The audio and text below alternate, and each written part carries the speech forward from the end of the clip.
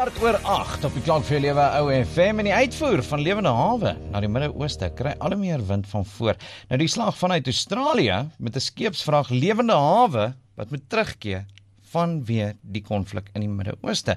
Nou dit kan natuurlik negatiewe gevolge vir Suid-Afrika ook inhou. Nicol Jansen, visiepresident van Agri SA, hoe kan dit ons kleinvee bedryf beïnvloed?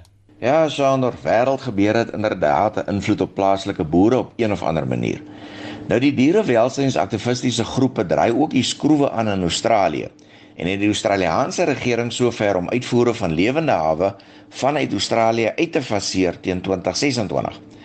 Mark Sutton, die uitvoerende hoof van die Australian Livestock Exports Council, is uiters bekommerd oor die impak wat die uitfasering van die uitvoere van lewende hawe op die reeds gestremde kleinveebedryf in Australië kan hê.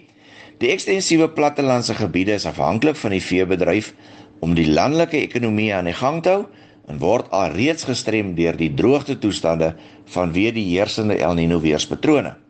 Nou Susan Fowler, die hoofwetenskaplike van die Royal Society for the Prevention of Cruelty to Animals in Australië, het 'n beroep gedoen op uitvoerders van lewende hawe om reise na bestemmings wat in en om die konflikgebiede is op te skort. En dit nadat 'n lewende hawe uitvoerskip vanuit Australië op pad na Jordanië moes omdraai vanweë die konflik in die Rooi See gebied nadat Iran gesteende Houthi-rebelle skepe in hierdie Rooi See gebied begin aanval het. Die uiteinde van die vragskepe en beeste is tans onseker en aanvanklik is berig dat die skip verlede Dinsdag van koers verander het na Oos-London, volgens verskepingsdata wat deur Bloomberg saamgestel is.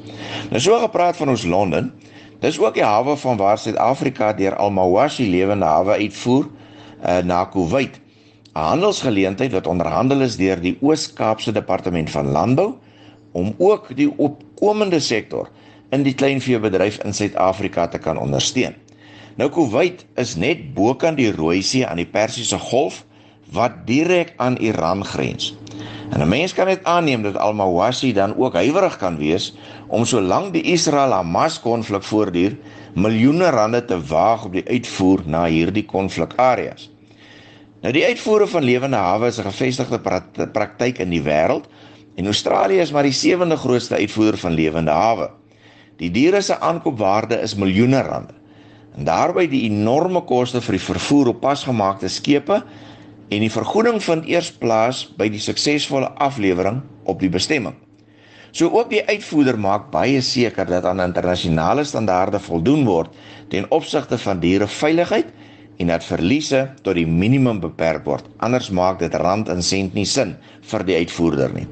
Ook in die geval van die Australiaanse uitvoerskip wat moes omdraai, het Mark Sutton die versekering gegee dat reservevoer aan boord is, as ook geakkrediteerde veeartse en assistente wat voortdurend na die welsyn van die diere omsien. So duur die armdruk tussen die dierewelsynsorganisasies en kommersiële landbou oor die wêreld heen voort, terwyl ekonomiese realiteite nie versag vir die boere wat veg om finansiële oorlewing solank die toos voortduur nie.